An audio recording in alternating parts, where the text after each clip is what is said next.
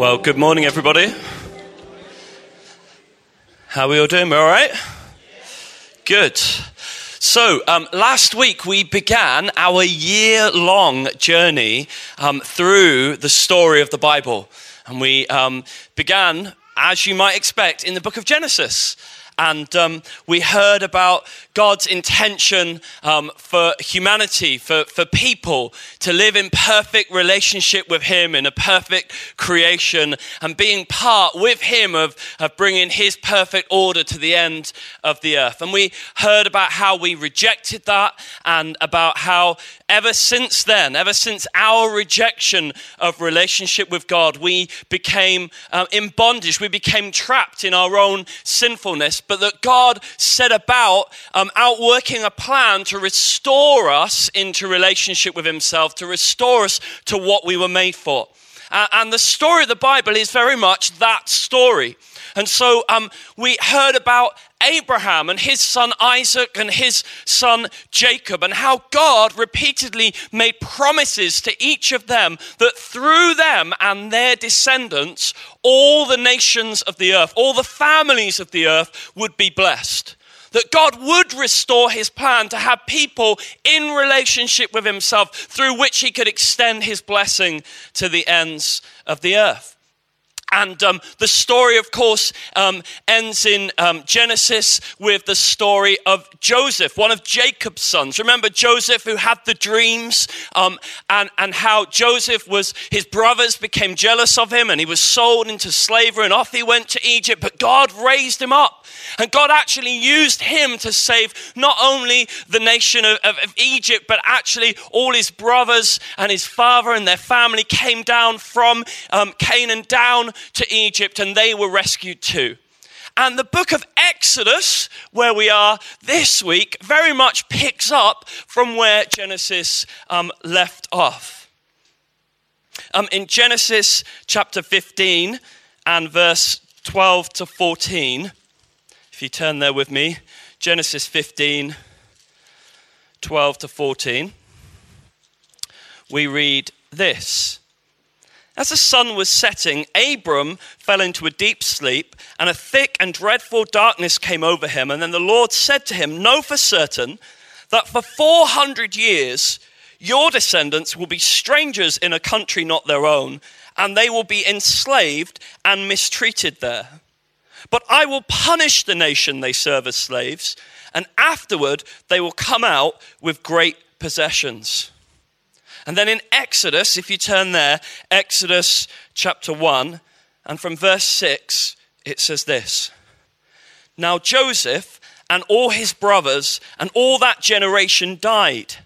But the Israelites were exceedingly fruitful, and they multiplied greatly, increased in numbers, and became so numerous that the land was filled with them. And then a new king, to whom Joseph meant nothing, came to power in Egypt.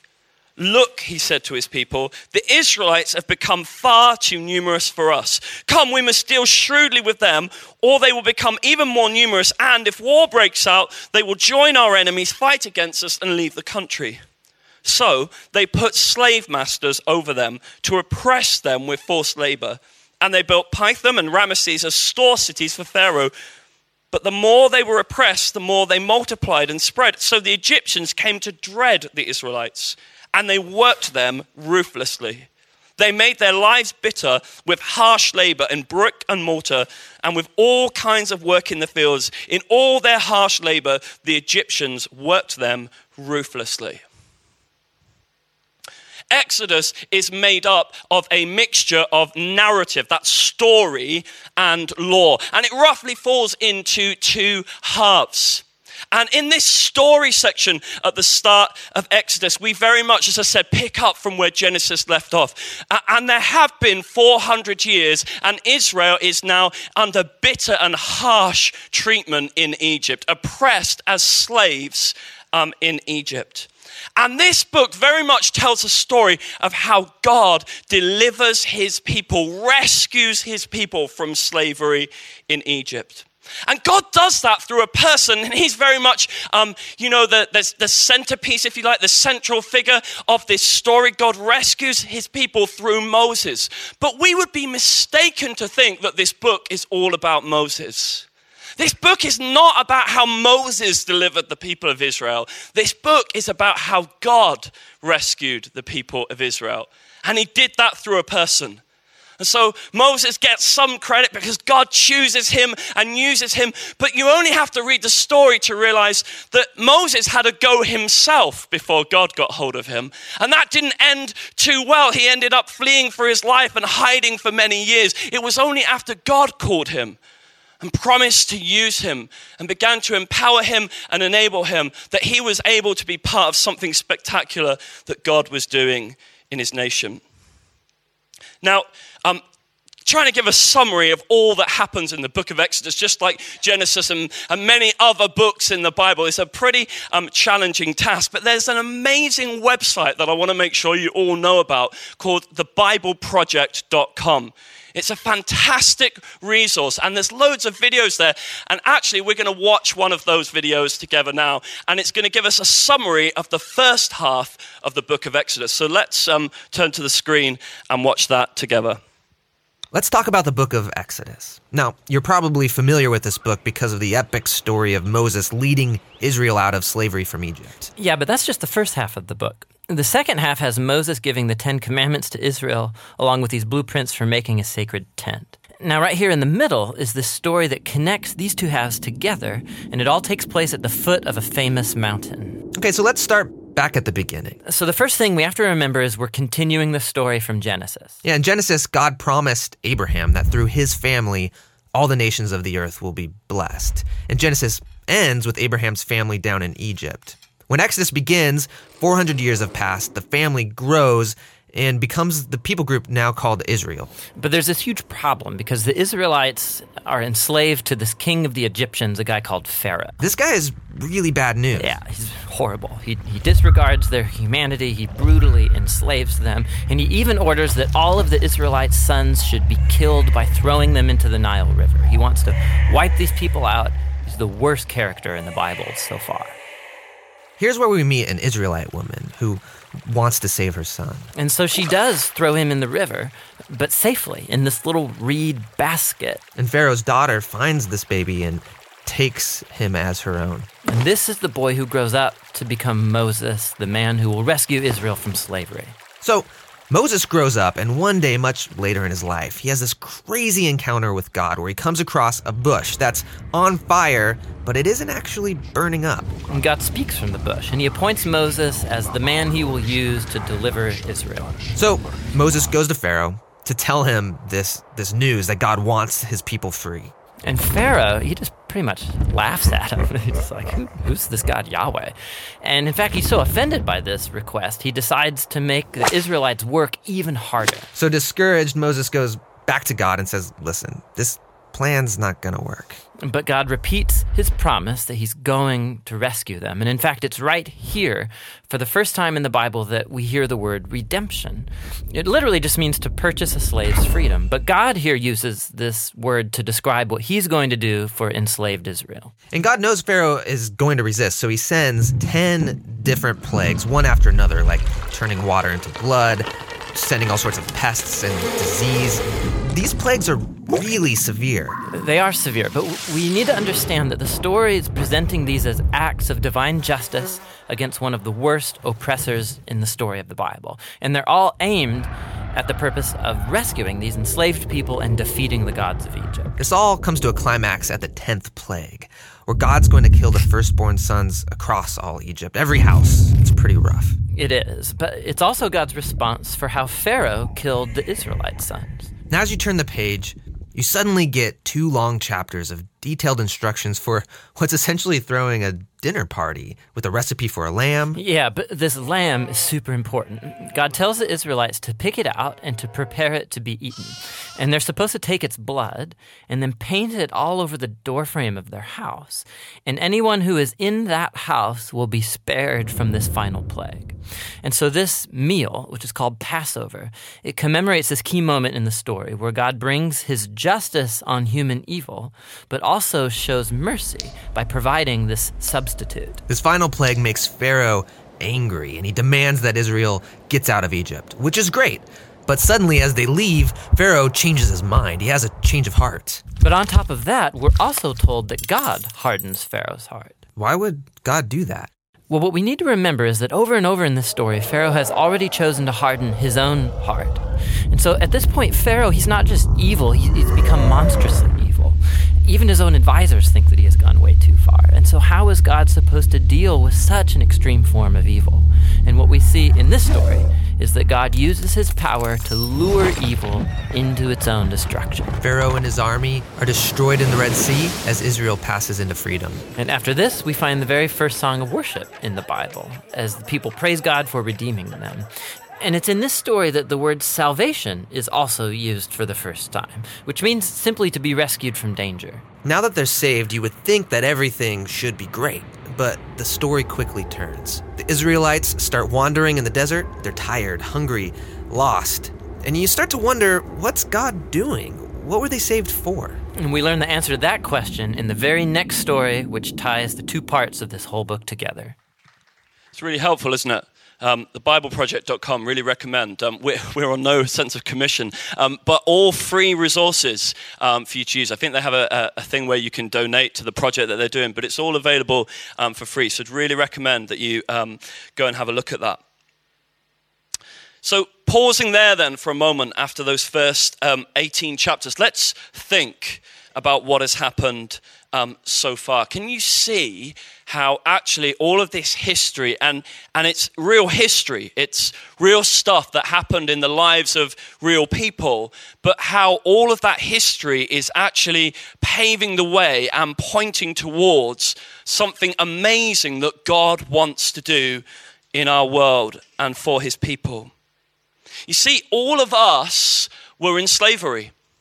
All of us were in slavery to sin.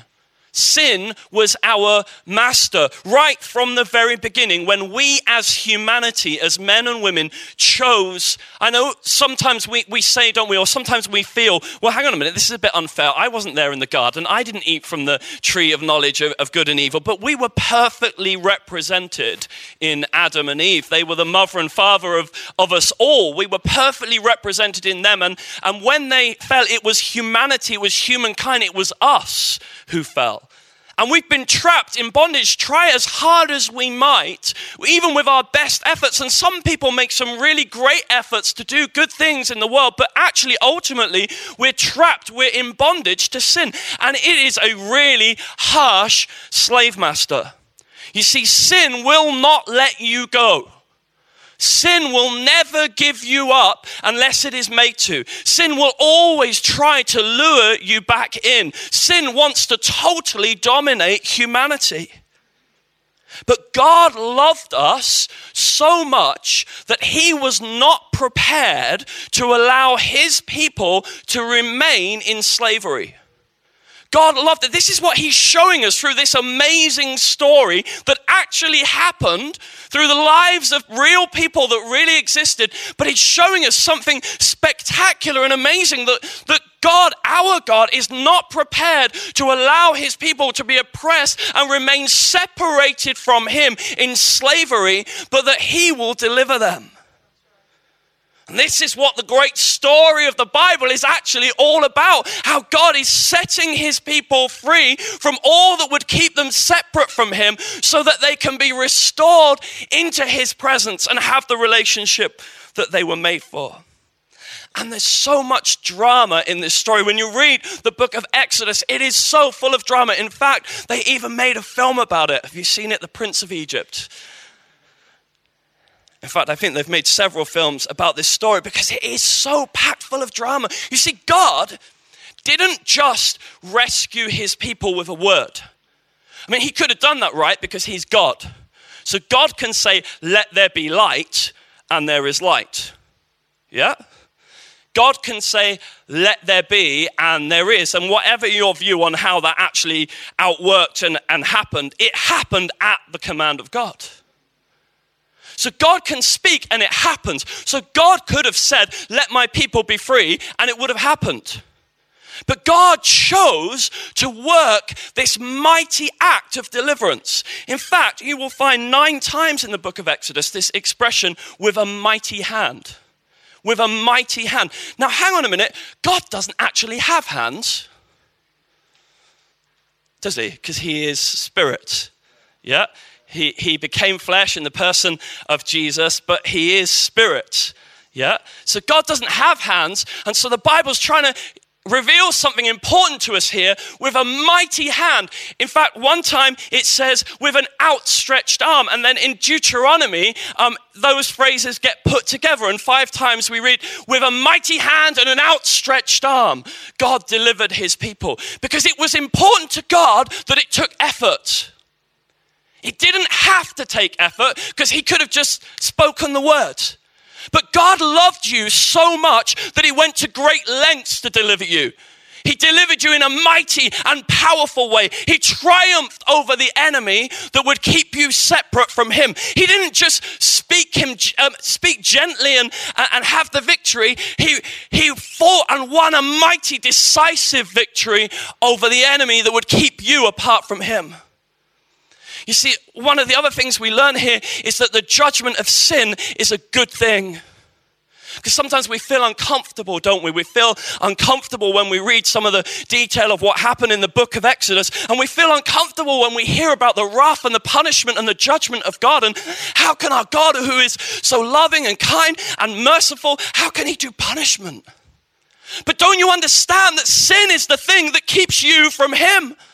Sin is the thing that keeps the object of his desire and affection from him, that keeps his children from him.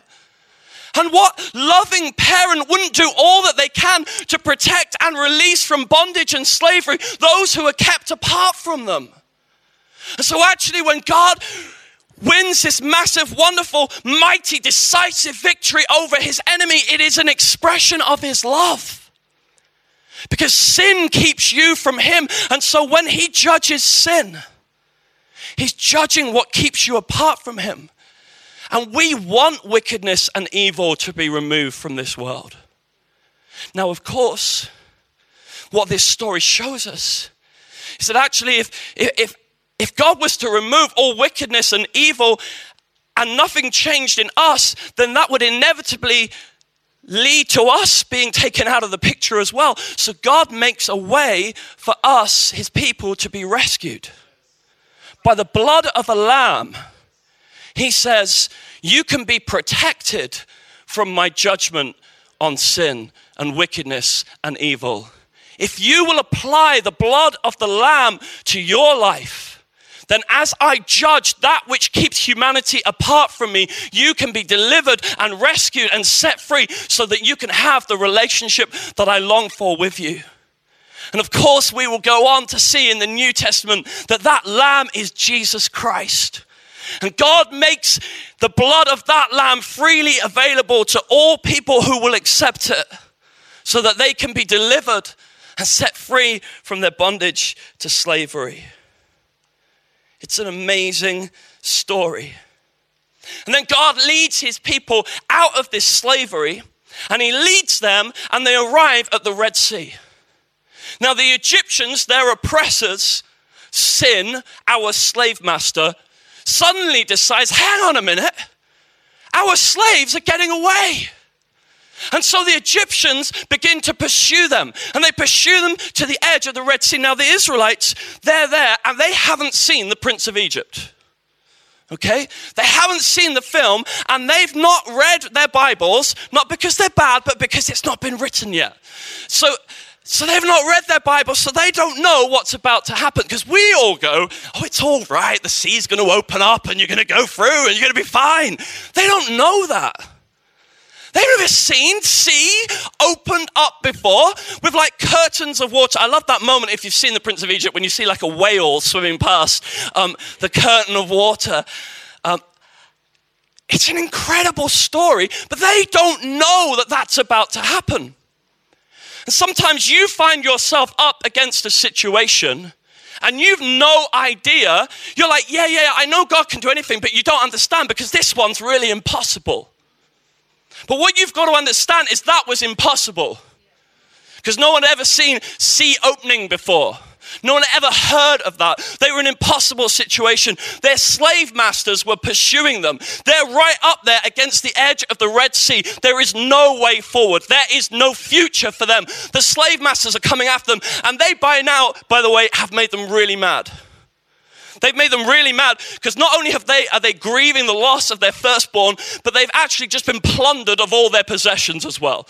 So here are the Israelites, and they're like trying to stuff away and hide all the Egyptians' kind of like possessions because the Egyptians are coming after them, and they're at the edge of the Red Sea, and there is no way forward.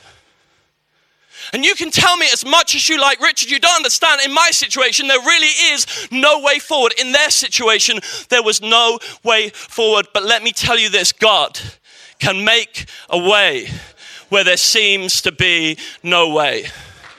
God can always make a way when there seems to be no way.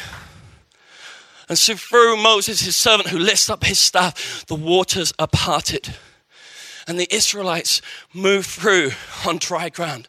I bet it was kind of a bit nerve-wracking the first few as they went through. And probably then they kind of grew in confidence. And it's like, all right, yeah, cool. And they probably enjoyed the scenery as they walked past. But then the Egyptians are not giving up. You see, sin will not give up. It will do all that it can to pursue you and hold you down and hold you back and keep you locked up. And so the Egyptians are following through into the sea. And the Israelites come through and they make it to the other side, and God closes the water. And God's people are finally separated from the enemy who would seek to bring them back into slavery. And do you know what the New Testament teaches us? That is a picture of what happened when you got baptized in water. That God rescued you from your bondage, from your slavery to sin. But not only that, when you came up out of the waters closed behind you and separated you from your enemy. If you've not been baptized in water, I want to tell you, it is an incredibly powerful thing. It's an incredibly powerful thing. It is a means of God's grace into our lives so that we can be separated, so that we can apply what God has done for us, what we're receiving by faith. It's an act of faith. It's a faith declaration that says God is separating me, is cutting me off from my enemies. There is nothing in my past that can have any power or hold over me any longer because God has separated me from that old slave master that would seek to pursue me.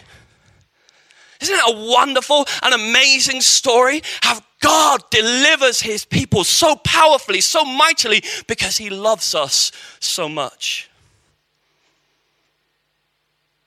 So we're going to watch the second video, because only the first half of the book of Exodus is this wonderful and amazing story.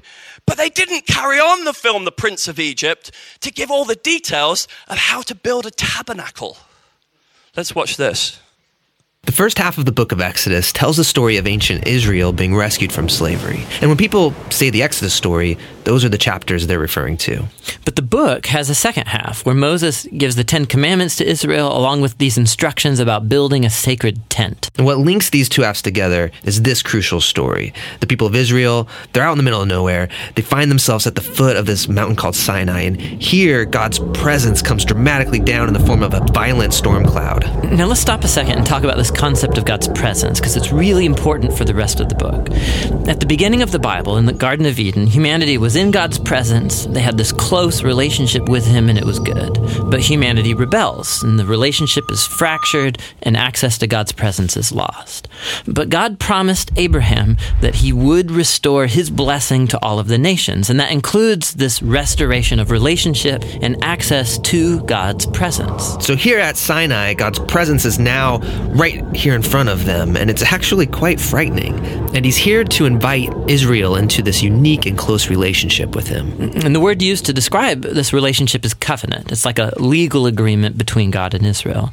And it's unique because up till now, God hasn't asked Israel to do anything in return, just to trust him.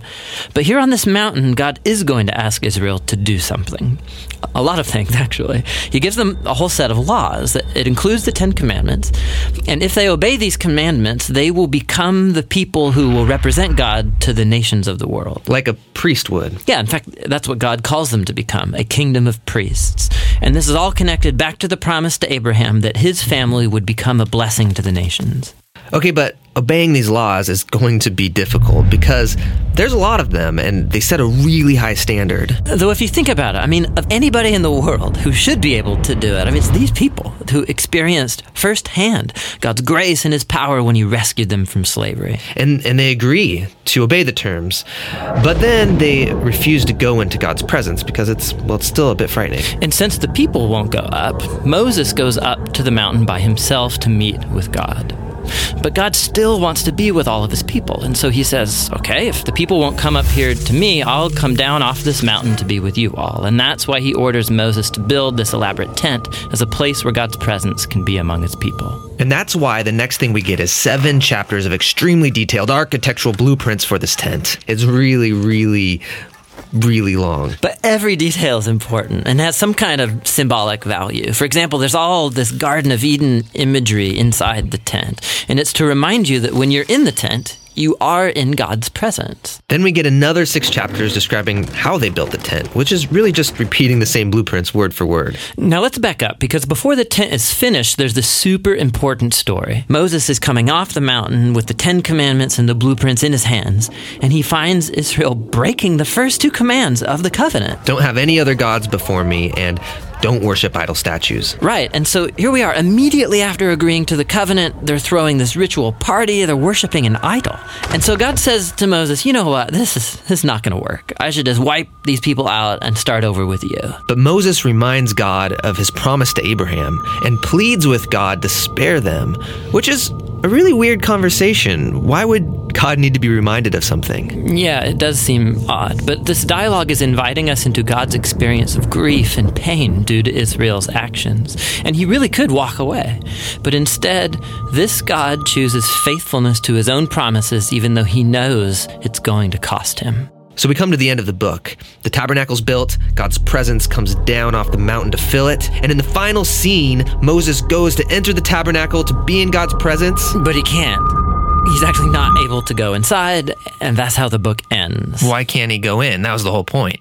So when Israel worshipped the golden calf, it was like a slap in the face to God's faithfulness. And so Moses can't just waltz into the tent like everything's just fine. There's a deeper problem still in this relationship. Will they ever be able to fix the relationship and go into God's presence? Well, that's what the next book, Leviticus, is all about.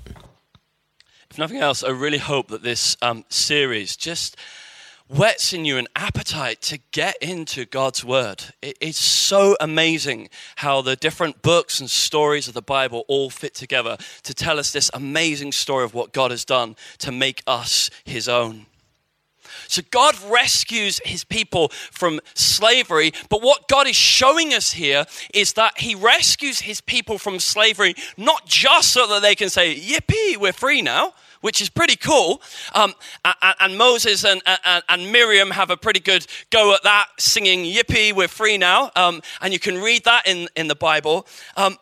But actually, God rescues his people so that they can live faithfully in covenant with himself. And this idea of covenant is so important that God gives so much of his story in the Old Testament to helping us to understand it. Now, the nature of that covenant is going to change in the New Testament. We're going to get a new covenant. But there are principles about living in covenant with God that God expressly reveals to us in the Old Testament. And this is all about having a people who will live faithfully and obedient to him, because covenant is all about defining the terms of a relationship. And God in covenant says, I am going to be faithful to you, and you can depend on me in this relationship. But covenant also puts obligations on us. So there are terms to this relationship. You have to live like this, and I will do this for you. And so God calls his people to live faithfully in covenant with him. And the purpose of that is actually because God wants to reveal to the world around what he is like, who he is, how good he is, how loving he is, how powerful he is, how awesome he is. And so the whole intention is that God, through this people that he's calling to himself, will put himself on display to the world all around. Remember, the promise is that all the nations of the earth would be blessed. And so that's why he says, you will be for me a chosen people, a special treasured possession, a kingdom of priests. It says it in Exodus 19 verses 5 and 6. You will be for me a kingdom of priests, people who live under my rule and who manifest, who represent, who minister my presence to the world around them. Because living in covenant with God, living faithfully in obedience to him, is all about us enabling his presence and his glory to be made manifest in your workplace, in your home, in your street, in your neighborhood. Because it's easy, isn't it, to kind of picture these Old Testament stories of distant, far off times and see them as somehow disconnected and remote. But actually, this is about what God wants to do today where you live, where you work, where you study. He wants people to be able to see what it looks like to live faithfully in covenant with God. He wants people to be able to see what it looks like to be free from slavery to sin and to be in intimate relationship with God. He wants people to be able to see his power and his glory being made manifest and put on display in the lives of his people. It's amazing what God has done and how he's worked through human history. And of course, this Old Testament story is just a shadow. It's just a shadow compared to what he is pointing towards. So you turn with me to 2 Corinthians chapter 3. Just going to read you a few scriptures as we bring this to a close. 2 Corinthians chapter 3 and from verse 7. Now, if the ministry that brought death, which was engraved in letters on stone, came with glory. He's referring to what we've just heard about when those commandments were given to Moses. So that the Israelites could not look steadily at the face of Moses because of its glory, transitory though it was. Will not the ministry of the Spirit be even more glorious? If the ministry that brought condemnation was glorious, how much more glorious is the ministry that brings righteousness? For what was glorious, referring back to what happened in the book of Exodus, for what was glorious has no glory now in comparison with the surpassing glory. And if what was transitory came with glory, how much greater is the glory of that which lasts? Therefore, since we have such a hope, we are very bold. We're not like Moses, who had put a veil over his face to prevent the Israelites from seeing the end of what was passing away. But their minds were made dull, for to this day the same veil remains when the old covenant is read. It's not been removed because only in Christ is it taken away. And even to this day when Moses is read, a veil covers their heart. But whenever anyone turns to the Lord, the veil is taken away. And now the Lord is a spirit, and where the Spirit of the Lord is, there is freedom. And we all who with unveiled faces contemplate the Lord's glory are being transformed into his image with ever increasing glory, which comes from the Lord who is the Spirit. Or in Hebrews chapter 13. Hebrews chapter 13 and from verse 18.